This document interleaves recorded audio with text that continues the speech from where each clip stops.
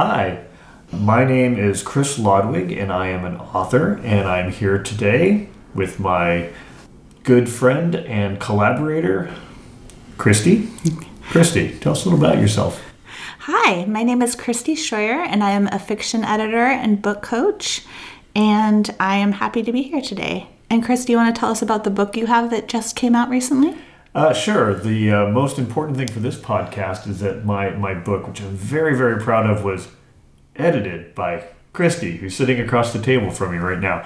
I recently wrote a book called Host. It is the sequel to my first novel called Systemic. And Systemic was a sci-fi novel. It has to do with artificial intelligence, and I like to call it my pre-apocalyptic novel, and Host is my post-apocalyptic novel. And Host is sort of a going back technologically in time, coming-of-age story with a neurodivergent protagonist. I think that's that a good summary, Christy? I think it's a great summary. Great. And we'll talk a little bit about why you chose to do all of those things, I think, over the course of the podcast, and get a little bit of insight into that process.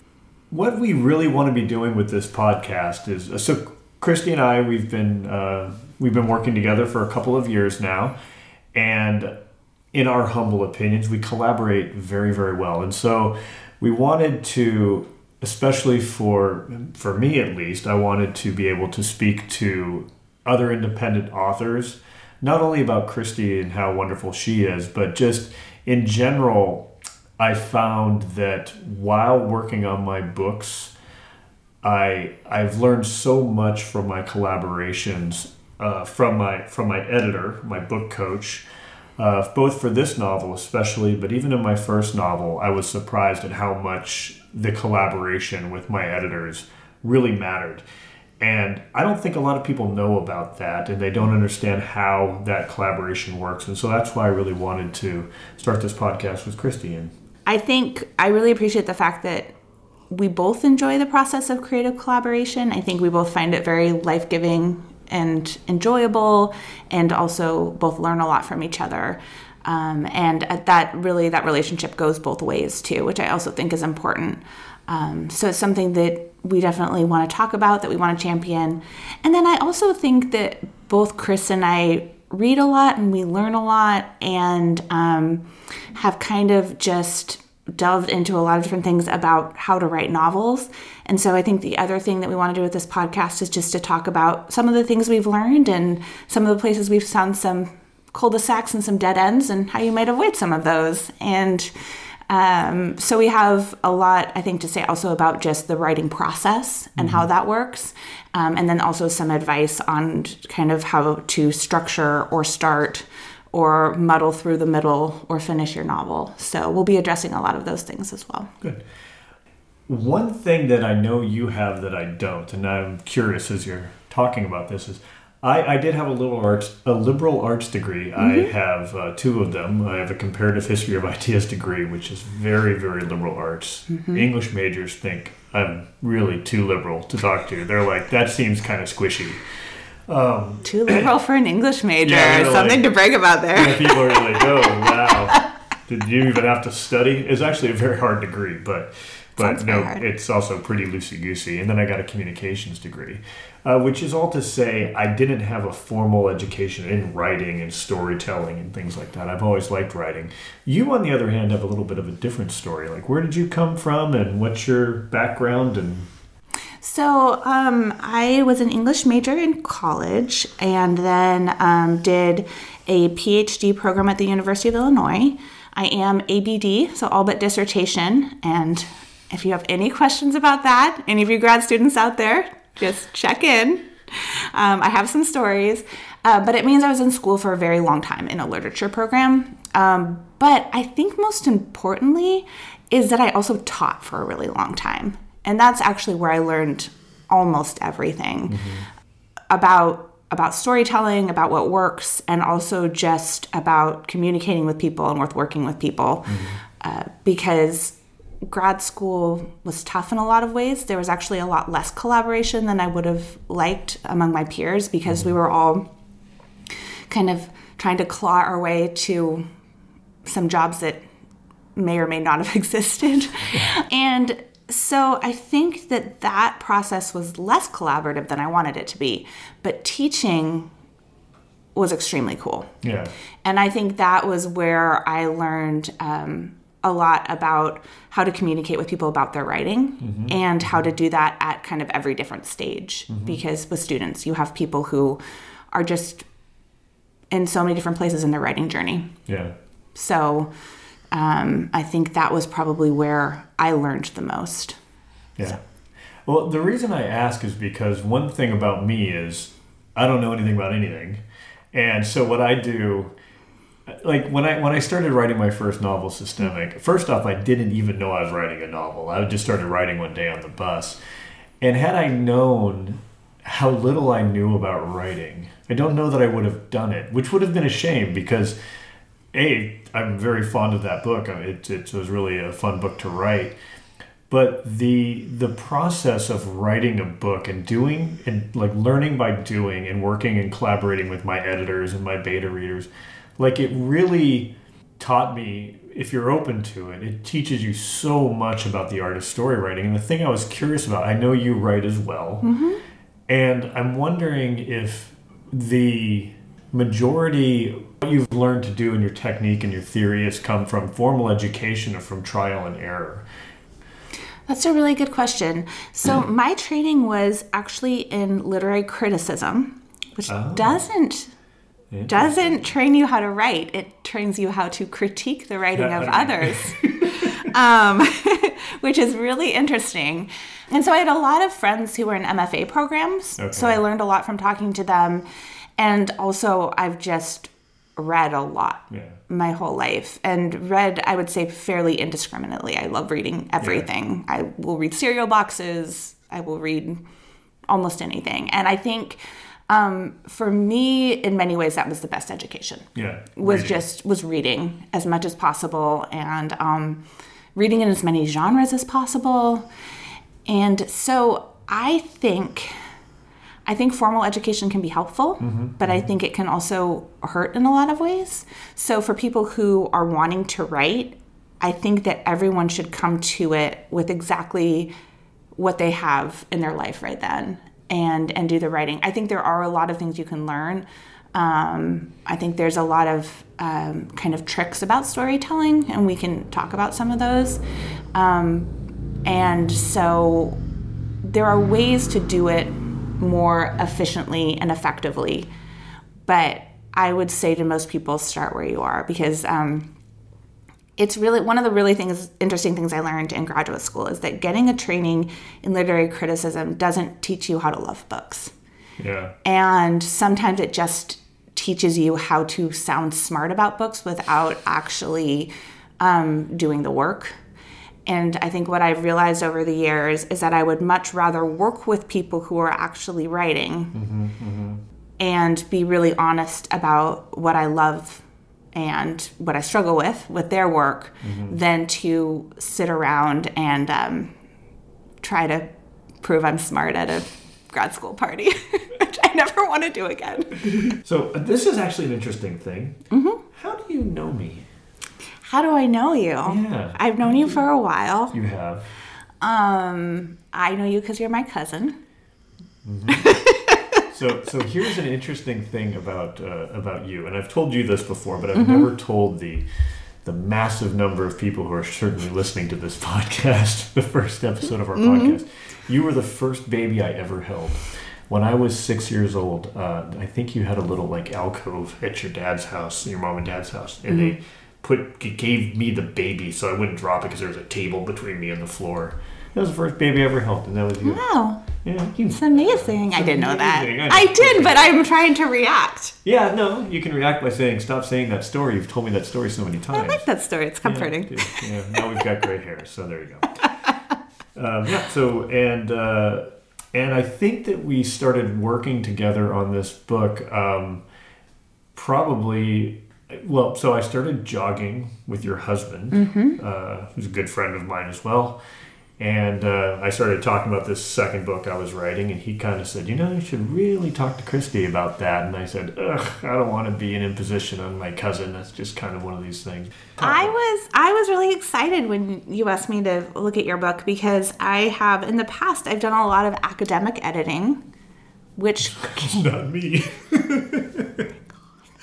I want to say that a lot. I am really happy to be reading people's stories. Yeah. I am really, really happy. It is so much fun. Yeah. Because I think the pleasure of being let into people's weird little worlds that they make is probably the best thing.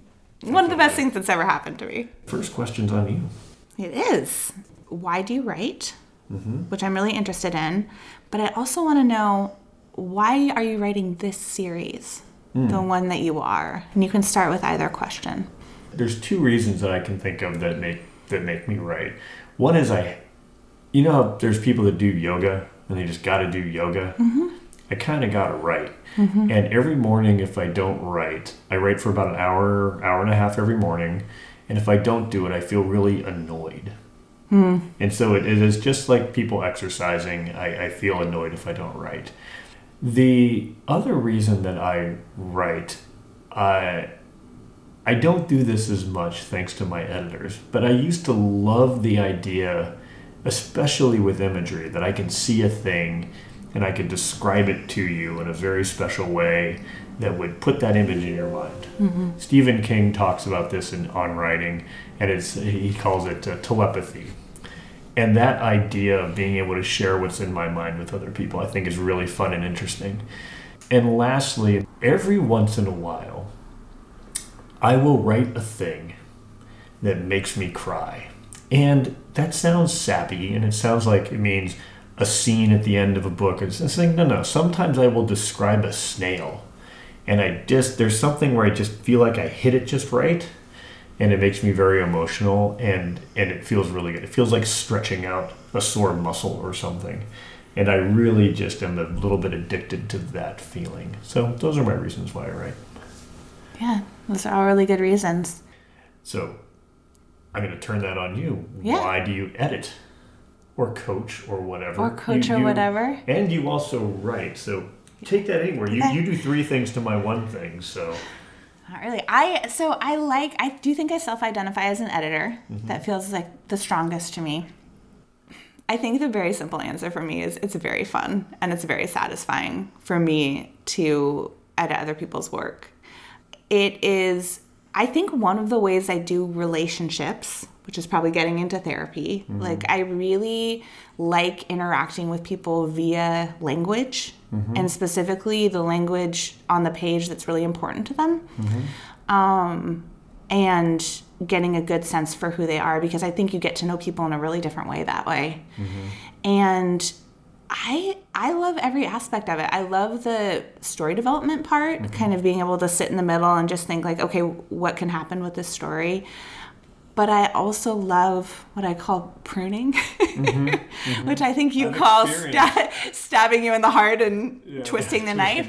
But I really like the idea, and this is going to sound really cheesy, but there's that old saying about Michelangelo, like seeing the marble and then mm-hmm. chipping at it away until it emerges. Mm-hmm. I do feel like sometimes I see something that somebody's written mm-hmm. and I'm able to see the outline of it in this mm-hmm. really cool way, and to kind of say like, okay, I think that's where the story is. Mm-hmm. I think that for me is the most satisfying part. Mm-hmm. And I also do really like, and I think especially during the pandemic and just not being able to see people as much, I really like being let into people's mm-hmm. worlds that they've created. And I love talking to people about their characters as if they're real people. It is one of my favorite things mm-hmm. because it's so much fun that there's this kind of third space that's created mm-hmm. where these people that you have made up become extremely real to me mm-hmm. to the point where we argue about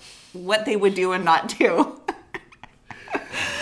Which is also very fun to me. Maybe less fun to you. No, it's great. The one thing that's really fun about a good editor is when they find things that you didn't know about your characters, about your story, about your theme.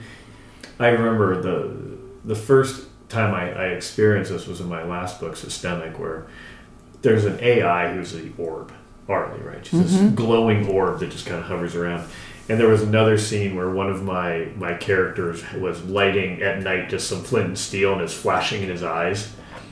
And I was talking about that ghost of that flash is like hovering in front of his eyes. And she did that. Oh, this is such an interesting tie-in to the primitive thing but the AI is this advanced version. And I'm like, I had no idea that I did that. And I saw it and I'm like, that's actually great and it's beautiful, but I didn't mean it. And you did that 300 times in my book, where you're pointing out themes that were there that I didn't know I'd put in there. And I don't think that it's true that you made them up. Like, I really think that it was a discovery process. And then you get into the therapist thing, where it's like you're delving in and you're finding things about my characters and the way they act and the structures, the social structures I put them in, and what that all means and how it all ties together. And it's fascinating to watch in the same way that you're talking about how fascinating it is to be in that kind of space. It's very interesting to like blow something out into the world and have somebody like rearrange it for you in front of your eyes and see all that stuff. That's really very cool. So that's the collaboration thing going there. It's really neat. It is. So I think it's one of the coolest things about being human is that we can make a thing that communicates really profoundly with somebody else. Yeah. And the fact that we can do that feels kind of like a miracle. Yeah.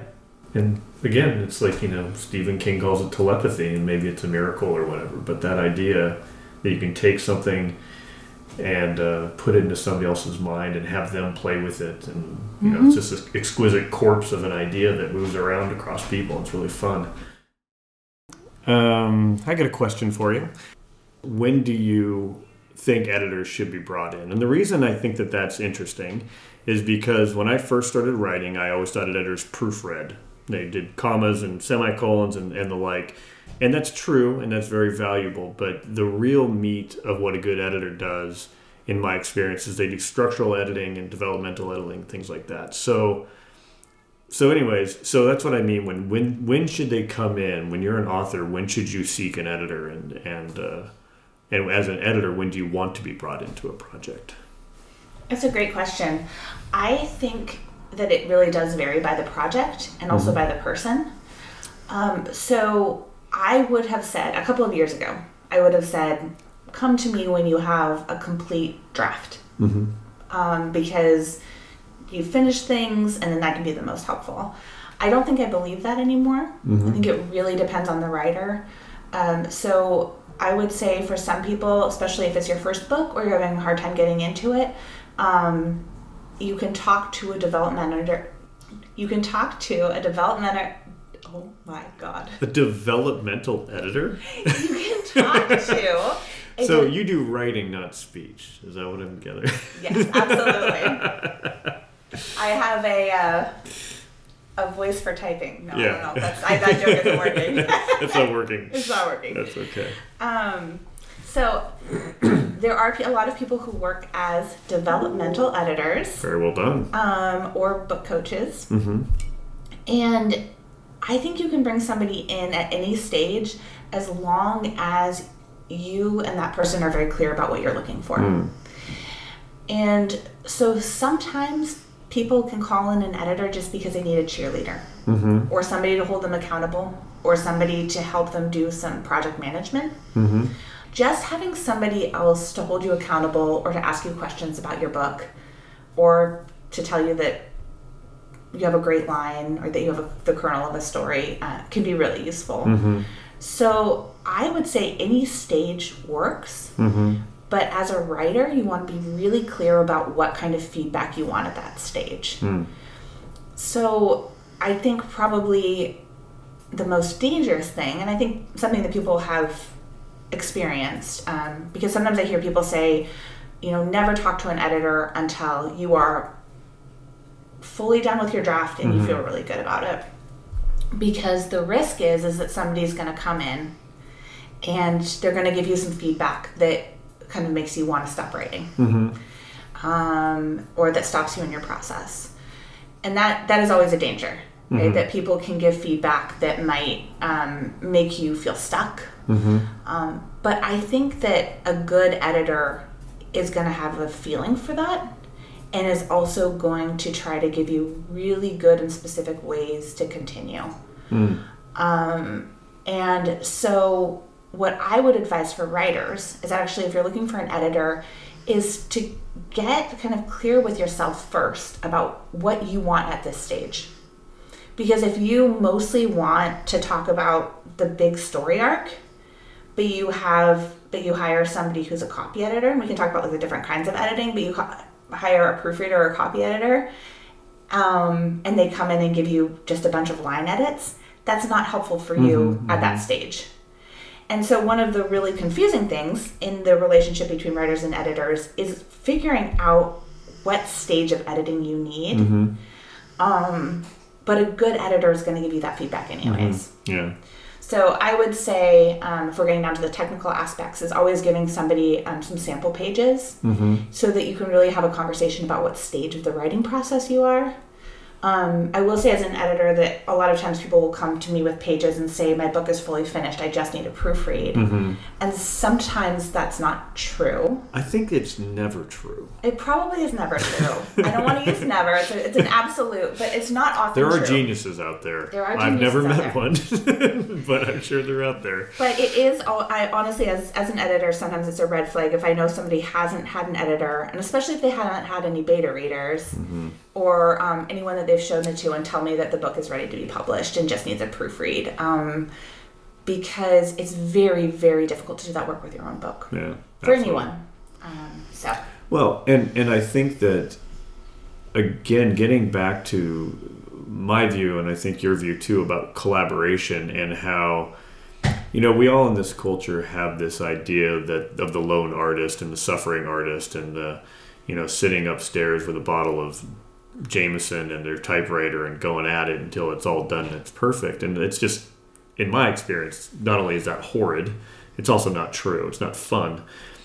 But I think we have that idea in our minds, which is why people want to say they're all done. And if you do that, I think that you're missing out on what I consider to be one of the most enjoyable parts of the whole process, which is the collaboration. So don't think you're impressing anybody by doing that. Go have some fun with the editor. They're great. So. Yeah. I would also say that most editors are fairly nice people. I think I've been both an English teacher and an editor, and I know the reputation of both of us, both groups of people, is that we're wielding our red pen and just ready to just destroy your soul. Those are critics. Those are. Luckily, I don't do anymore, as I said. Grad school level critics. Thank goodness. And hopefully people don't really believe that of your composition teachers or editors. But my main goal is to collaborate with writers, and also I want writers to feel affirmed. I want them to make sure that they know what they're doing right. Which is incredibly important. Like, everyone needs feedback on what works, because that's the thing that you really want to lean into. And I want people to keep writing, and I want them to make something beautiful. And so that's really my goal, and that's the writer's goal. And it's one of those moments where even if we don't agree on every aspect of the process or of the manuscript, I think our goals are really aligned. And that is, or hopefully in a good working relationship, they're aligned. And that is to make the best book you can possibly make. Yeah, so agreed. I think that's great. So the one thing, you mentioned a red flag about a writer who comes in and says, this thing's already done or mostly done and it just needs to be proofread. I have a red flag for editors, which is they want you to write their book. And that's a hard thing to pick up on, because most editors know a tremendous amount, but everybody wants to have written a book. And so the thing to be aware of with editors, never one that I've had, but it's always a fear that I had, that when they give you feedback that they're trying to, even subconsciously, make the book that they want to read. And to some degree that's their job, and to some degree it's not, and it's just something you need to watch out for. I've been very fortunate. My books have always come out twice as good after my editors have had a good whack at them. I do think also that that's something that if you are interviewing editors, which you should absolutely do, and get some feedback on sample pages, it's really good for both people. One of the things I would recommend that writers look for is a editor who asks a lot of questions instead of gives too much advice. Yeah.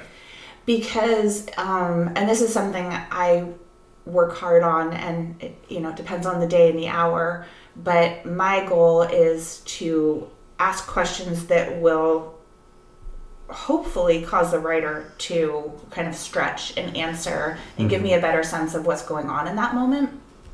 And I find it a lot more helpful. I think any time somebody says something like, you need to do X, you should be careful about that. Yeah, exactly. I mean, it is, and I think that's true not only of editors, but of beta readers, of critique partners, anybody that you're working with, of friends, anyone who says, you know what your story really needs to do is this. And just a little example from, I'm trying to write a book, and it's a creepy technology book. And one of the really interesting lines that I found is that if people want to tell me about their creepy technology, I love that. Like all of the creepy technology stories I love. But if they then say, and your main character needs to experience this in the following way, that's when I find kind of my guard coming up. Because I'm like, I would love to take your creepy technology story and use it in my own way. But when it gets turned into kind of prescriptive advice, like this is how it needs to happen, I get a little more wary of that. Yeah. And I think that that's kind of I think you can develop that gut reaction to say, I don't know if I need this advice right now. Yeah. So. And yet, I also want to say that in my experience, editors are almost always right.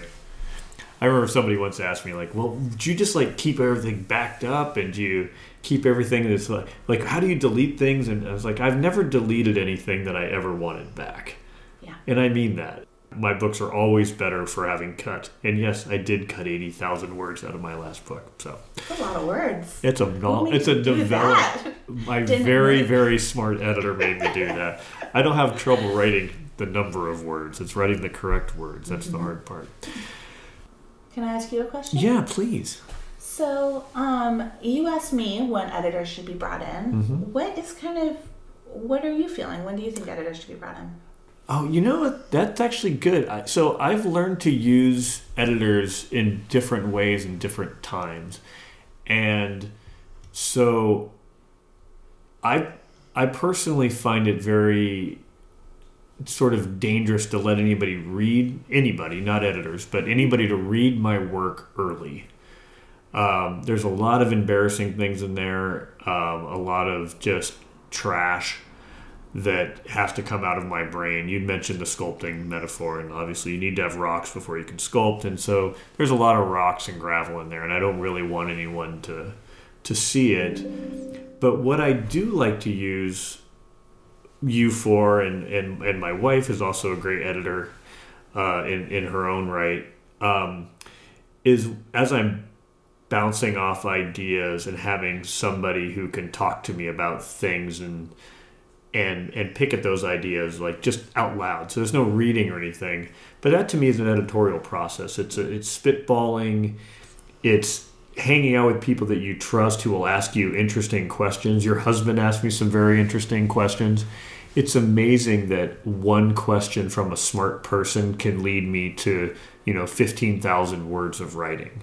One run around the lake can lead me to 15,000 words. And so I use that. As far as getting actually into editing, I would wait until after my first draft.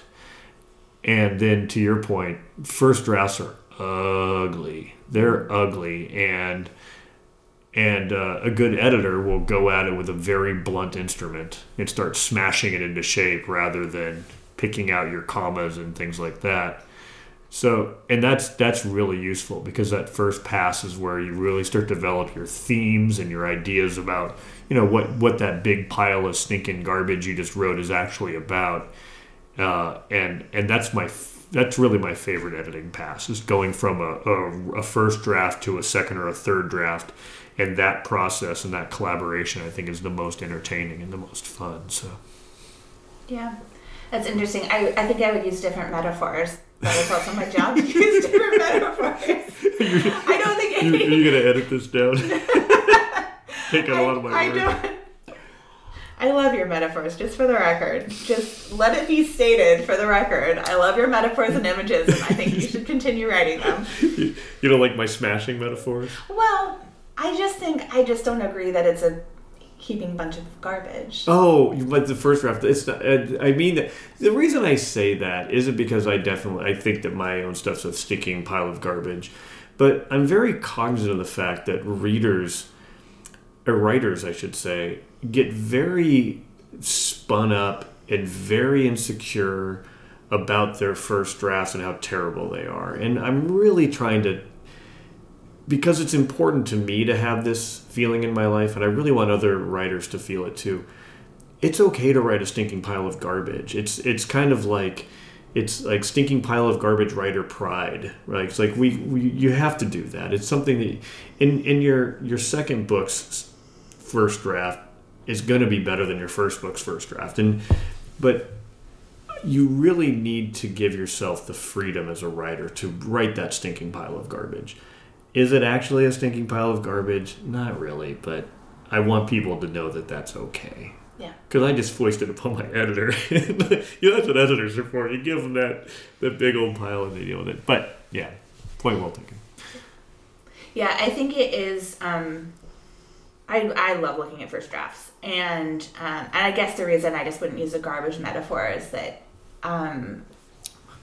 Although garbage is really interesting, so maybe it's a really good metaphor. Now I'm in it. It's disjointed. It's in little piles. You got to move stuff around. It's like you learn what's important to somebody. Absolutely. Because I guess that's what I would say is the first draft is where you learn what matters to the writer, and I think that as an editor, for me, that's the most important question. And I usually ask it to people, but I also kind of find it as I read, and that is like, what's essential to this book? Yeah. Like, what is this book really doing, and what's it really need to do? Mm-hmm. Like, what's its job? And then I think I think that's why that first pass through is so much fun. Yeah, is because you're trying to figure out like, what is this thing doing, and what is its beating heart, and then see if we can get closer to that. So I am interested in knowing what parts of the editing process. So I know it was fun for me. I know what I enjoyed. But what was fun for you, and what was frustrating or difficult? Well, it's all fun for me, honestly. Some things are more frustrating than others, but I also like to edit my own work quite a bit. I am one of those rare people who literally enjoy editing almost as much as I enjoy writing. So take that for what it's worth. But the things that were frustrating for me are, at some point, things feel, I get dispirited. It's like, oh my gosh, I'm rewriting this thing for the third time or whatever, or we're taking a new change on this thing, and that's hard. You know, I laugh about the 80,000 words, and they really did need to go. But there's this moment where, and you've experienced this a lot with me, where it's like, I'll never figure out how to do this. This is going to be the worst. Oh, I can't. You're tearing out the soul of my book. Oh, it's just terrible. And then the next day I'll go, hey, Christy, I fixed it all. So you work very fast. I'm pretty fast. I'm pretty fast with the edits. But some of those things were very disparaging. And here's the other thing. I'll tell you, I know I've told you, but so I wrote my first book, and I didn't know anything about anything. And I wrote a book, and it was a very good book. I'm very proud of it. I never knew I could write a good book, and I did. I'm very proud of it. But I did feel this little, now that I know how to write a book, this second one will be just really easy. I'm like, it'll take me a little bit longer to write up front, but the editing process should be much faster. It wasn't, and that was kind of frustrating, just because it was like the book was so different than the first book, and you're such a different editor, and you're much, much more involved than my last editor. which was great, and I got a lot more feedback, but all that feedback I needed to act on, and it just took a very long time. And that was frustrating, just the amount of time it took. But there were 2 chapters in my book that I remember that you didn't really like. And then there's a 3rd section too that you didn't really like, and you're always trying to get them, and I was like, I don't want to get rid of them and stuff. And in the end, I didn't get rid of any of them, but I massively changed, like massively overhauled all 3 of those sections. And 2 of them turned into some of my favorite sections of the book. And the 3rd one, I probably, in hindsight, you're probably right. I probably should have cut, but I couldn't give it up. I just couldn't do it. I should have done it. But I shortened it a lot.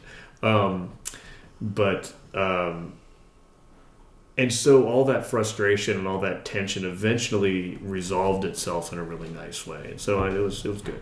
I thought that was a nice outcome in the end. So, but towards the end, I remember I really wanted to get done by Christmas because that's when you sell books, and some things were coming up, and I'm like, nope. At some point, you got to ship that puppy. We got that from software development. The biggest bug is that we haven't shipped. Mm-hmm. And it wasn't like we took any shortcuts. I mean, you and I edited that book for, I think, a year and a half. It's a long haul edit. So we didn't take any shortcuts. And at the end, I was like, we just got to get it out. So I know I was going to say it was like mile 20 of the marathon, but I think it was more like 100 miler. It was pretty long. And you were on mile 99 and just the finish I challenge anybody else to get an author to cut 80,000 words and see how quick they can get it to happen. Actually, I did cut most of those in like one weekend. It was a bunch of different chapters, a bunch of backstory that I cut out, and then you had some really good ideas about how to frame that backstory in a way that made it flow better with the book and all the stuff that didn't need to be there. Some of that is actually going to make it into book 3. Great. I have 2 characters who are writing backstories, and only one of them showed up in my current book, and some of that might show up in some of the stuff I moved might show up in the 3rd book. So we'll see. Cool. Right now it's all trees. So, fantastic. Who knows? I love to hear that. Love to hear that it's all about trees. It's all about trees. So. You said you're cutting the images, but I'm hoping there's just like lots of tree images in this one. No, it's a lot of tree thoughts. It's going to be weird. Tree thought. It's going to be a weird book, man. I can tell it's going to be very strange. So, all right. Well, I think I'm going to sign off. You feel like signing off? I can sign off too. All right. Well, good evening, Seattle. It's not Seattle. It's the world. Isn't that what they said on Frasier? I never watched Frasier. They say something. They're in Seattle. I mean, they're in fake Seattle. Yeah, I was going to say, it's fake Seattle. You know that view doesn't exist. Yes. Yeah. I think didn't they film in Vancouver? Probably. With a backdrop? Everybody films. But that picture out of his window, there's no window in all Seattle that has that view. It's taken from like an airplane or something. Yeah. So, it's sad. I'm just saying, they say something like, good evening, Seattle, signing off.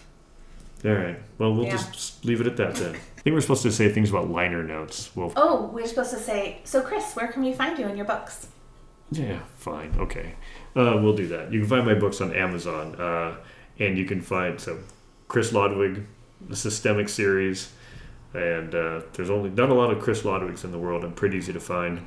Chris Lodwig Author is my website.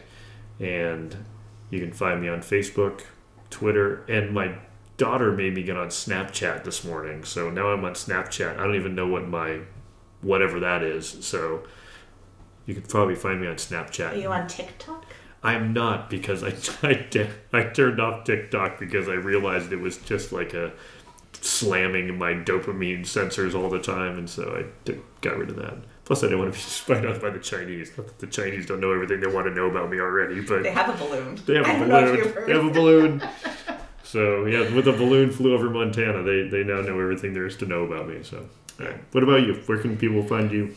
People can find me on ChristinaScheuer.com. And luckily, my last name is extremely easy to spell. Scheuer. That, by the way, is Scheuer. Yeah. Is it Christina Scheuer? It's ChristinaScheuer.com. Mm-hmm. We'll put that one in the notes. And then I'm on Instagram as Ash Meadow Edits. And that links. What is Ash Meadow? So the Ash Meadow is the meadow next to my daughter's school, where I started doing a lot of work between classes. Okay. You don't have allergies? No, not If to I ash. hung out in Ash Meadow, I would probably get snotty. So good. I'm No. glad you could find a place I'm to do that. allergic to wildfire smoke and COVID. You're allergic to COVID. Long COVID. Long COVID. I think I got dumb brain from COVID. You got asthma, I got dumb brain. I think I got that too. Yeah, did you? Yeah. We're really very talented writers and, and editors, despite our long COVID. So, all right. Okay. Good night, everybody. Good night.